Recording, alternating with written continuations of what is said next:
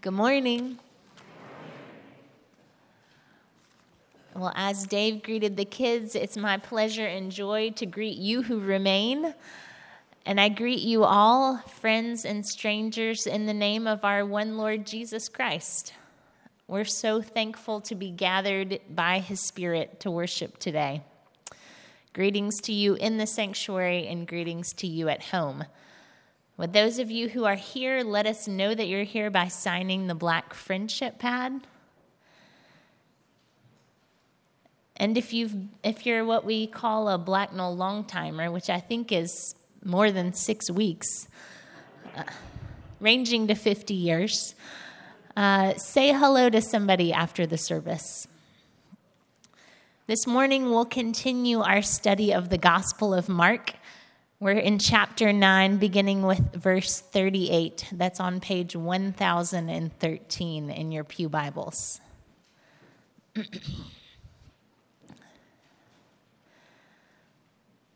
Let's listen again to the word of the Lord.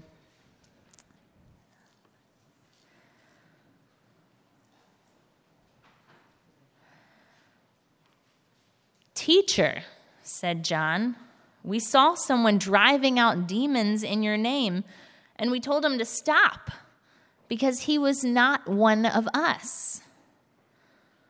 "Do not stop him," Jesus said, "for no one who does a miracle in my name can in the next moment say anything bad about me.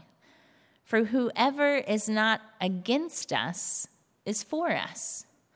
Truly, I tell you, anyone who gives you a cup of water in my name because you belong to the Messiah will certainly not lose their reward.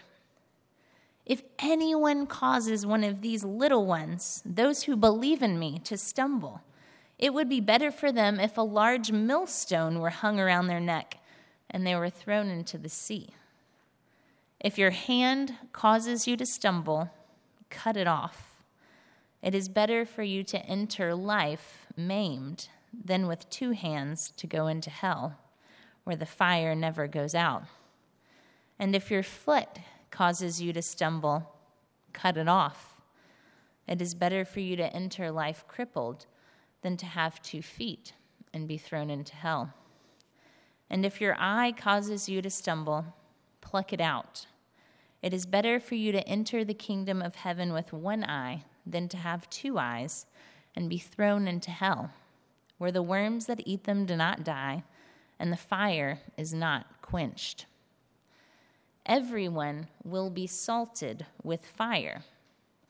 Salt is good, but if it loses its saltiness, how can you make it salty again? Have salt among yourselves and be at peace with each other." This too is the word of the Lord. Thanks be to God. Well, happy Halloween. For most, this weekend is about costumes and candy, sugar highs and yard decor, the excitement of children and discussion among adults on neighborhood listservs. For the church, Halloween has been about trunk or treat or trick or treat, treats or tracts. But for many Christians, this day has been about, well, something more. Among the many sources of our current Halloween celebrations is the Christian holiday of All Hallows Eve. On All Hallows Eve, the church often fasted, or at least abstained from meat, and held a vigil, praying through the night for, well, sometimes for the dead, sometimes for protection from the dead, but all in anticipation of the next day's celebration of departed saints. For most of the church's history, death, the death of family members and friends of all ages, has been, well, a more prominent part of life and the life of the church. And with that, there has been, for better and sometimes for worse, a greater emphasis on what Christians call the last things: death, judgment, heaven, and hell. If you attended worship on a Sunday 700 years ago, say a mass in medieval Europe, you would be looking up not only at a priest, but also most likely at a big painting of Jesus as the judge. Most churches had what was called a doom painting, an image of Christ seated in judgment and individuals being sorted towards heaven or hell. You don't see anything like that here this morning, do you? What do you see if you look around the room? A cross, a few banners, but no paintings or even stained glass. That's a legacy of the Protestant reformers, whom we also remember this week for Reformation Day. The reformers painted over images in many churches and introduced laity to reading the word for themselves. And yet here we are, centuries later, on All Hallows Eve, doom paintings whitewashed, here in the city of medicine, where we can avoid death as long as possible and believe in human progress, and yet still, from the lips of our beloved Lord, we're confronted with hell. How are we to understand Jesus' words? And what are we to do with them? In our passage last week, the disciples were arguing about who is the greatest, even as Jesus told them about his coming suffering and death. They were distracted by their own dreams of glory, claims to authority, ambition. That's the context for our passage this week. John saw someone driving out demons in Jesus' name, and he told them to stop. Why? Well, remember that Jesus had given the 12 authority to cast out demons when he sent them out earlier in the Gospel of Mark. Now, most recently, the disciples had a little failure to exorcise the evil spirit of the Father's young son back at the beginning of chapter 9. But that failure doesn't stop John from telling someone else what to do, does it? Hey, you're not allowed to do that, John says.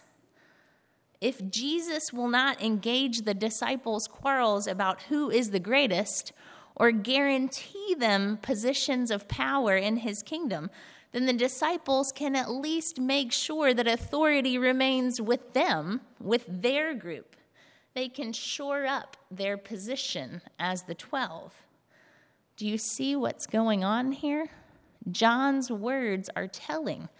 John could have said, Jesus, we told this man to stop because he doesn't follow you. But instead, John says, we told him to stop because he wasn't one of us. He wasn't in the inner circle. What appears on the surface as zeal for the Lord's name and concern for the purity of his people is in fact tinged with self-seeking and ambition.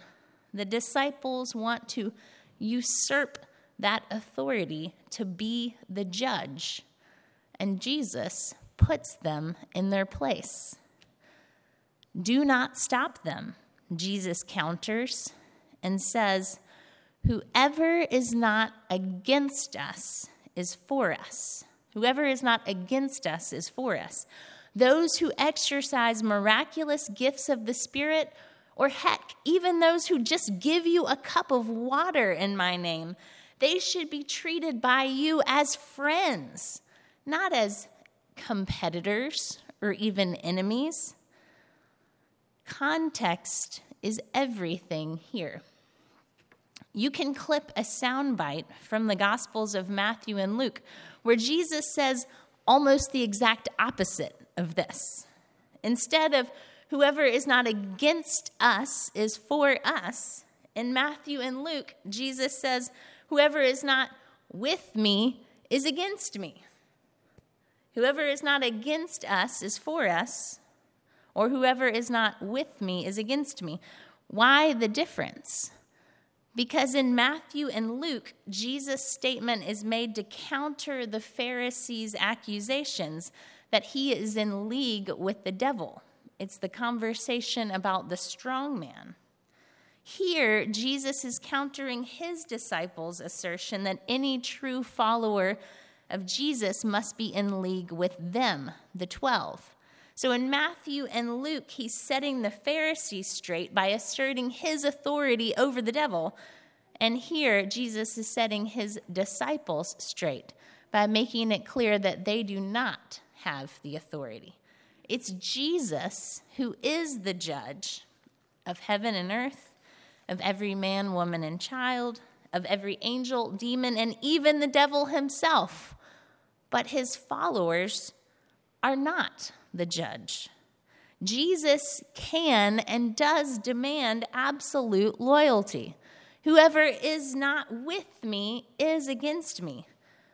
But his followers may not make those same demands. Even those who are closest to Jesus, even those who have watched Jesus walk on water, who have seen him transfigured on a mountain, they are not to make special claims to Jesus' authority, but to extend generosity to all those who claim Jesus' name, lest they cause others to stumble. Christianity Today is running a podcast. It's an audio series entitled Who Killed Mars Hill? The series explores the rise and fall of a Seattle megachurch, Mars Hill, and its founder, Mark Driscoll. The writers of the series try hard to both celebrate the baptisms, the transformation, the genuine work of the Lord, and to take a hard look at the culture of church leadership, especially the church's relationship to its founder. Over time, there developed a demand for absolute loyalty to his vision. Get on the bus or get run over by the bus, were his words. Over time, there developed an insistence that they were succeeding where every other Christian, every other church had failed. This painful story, which is by no means unique, helps us imagine what Jesus was countering in his disciples, doesn't it? And it helps us understand why he raises the stakes here.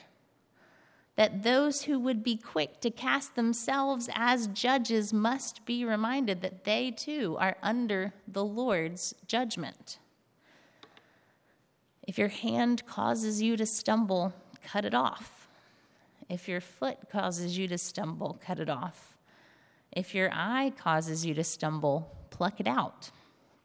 For it is better to enter the kingdom of heaven maimed than to end up in hell. And Jesus follows each of these warnings with colorful language, ending with a quote from Isaiah. The word here for hell is Gehenna, a Greek transcription of the Aramaic name for one of the valleys that was outside of Jerusalem. This valley was the site of idol worship, including child sacrifice, until King Josiah enacted his reforms. You can read about this in the book of 2 Kings. Josiah turned this valley from a site of idol worship into a dump. And the dump was known for a stench of decay, maggots and worms, and fires that burned day and night. And this place, this valley of Hinnom, shaped the Jewish imagination about the judgment of the wicked, as we see in Isaiah 66. It's a vivid description that matches the vivid and hyperbolic instructions to cut off one's own members. Jesus is not advocating or condoning self-mutilation or self-harm here. He's not allowing for something like cutting to punish oneself for sin or purge anxiety. Jesus is calling his followers, who more readily imagine what their association with Jesus does for them, to instead count the cost of discipleship, to imagine less what Jesus does for me and to imagine what it means to follow him, to count the cost. And sometimes following Jesus will cost you something you didn't think you could live without, something that is so much a part of you that you are not sure you will survive if it's taken away. If you've been at Blacknell for any length of time, then you've probably heard of or maybe even read C.S. Lewis's Great Divorce with our retired pastor, Alan Poole. And if you're new, then you're in on the joke now. It's so much shaped his imagination and ours that it's almost comical, and yet so relevant here. In the book, the narrator boards a bus with citizens of Greytown, that crack in the ground that turns out to be something like hell. And he, along with his passengers on the bus, take a trip to the foothills of heaven. There they are met by a series of shining guides who try to lead the passengers on a journey through this painfully beautiful, real country to enter heaven. At one point on his journey, the narrator encounters a ghost. It's a ghost with a red lizard on his shoulder. And as the narrator encounters him, he's making his way out back to the bus. He says, "I'm sorry, I just realized that the behavior of my lizard will never do here." And the angel says, "Oh, I'll help you quiet your lizard." And he says, "Oh?" He says, "Yes, I'll kill him."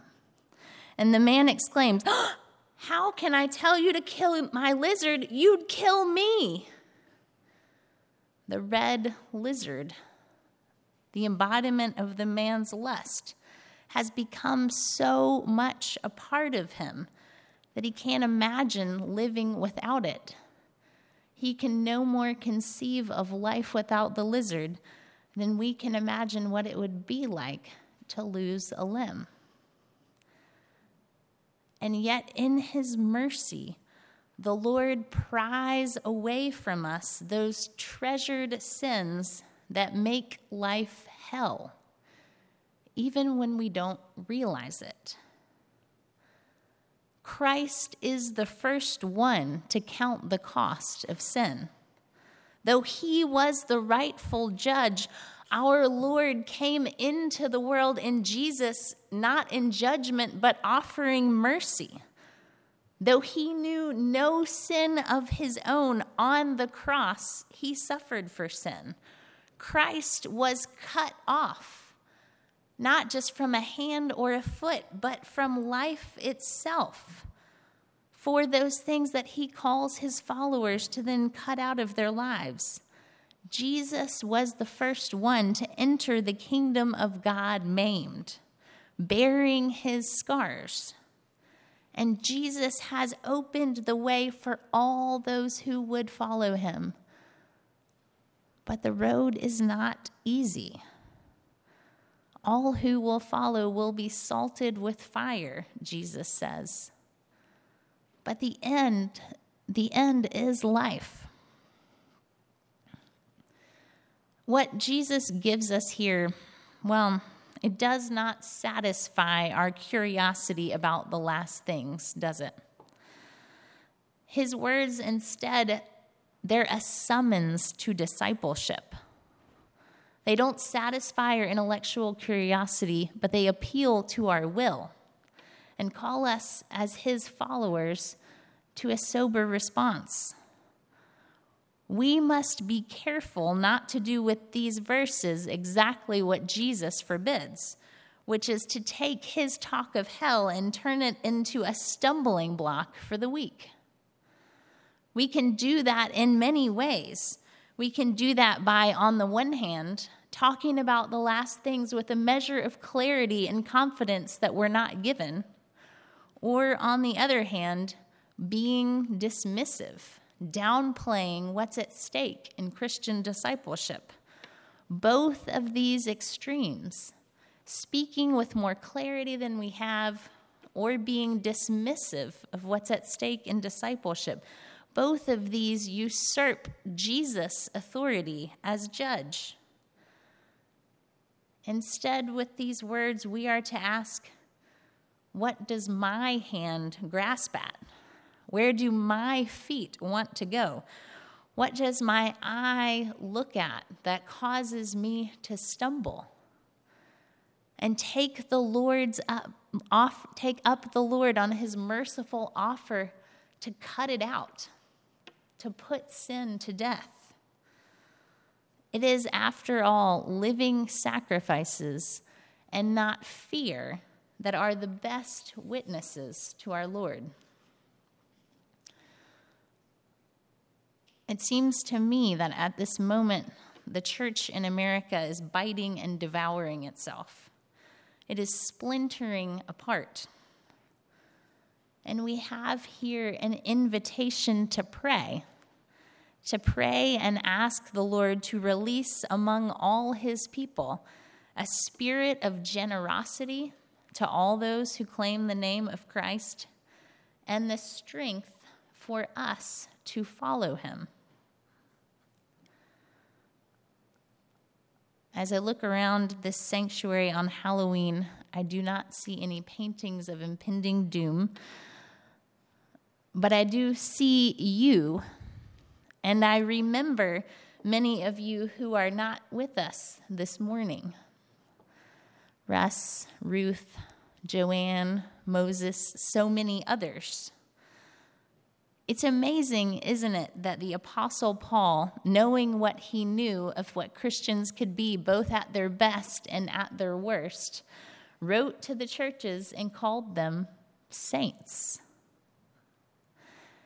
As we enjoy the festivities, as we dress up in costumes, remember God's gracious invitation and the living picture set before you to become what we are in promise and in name, saints in Christ. It's not a trick, it's a treat. Let's pray.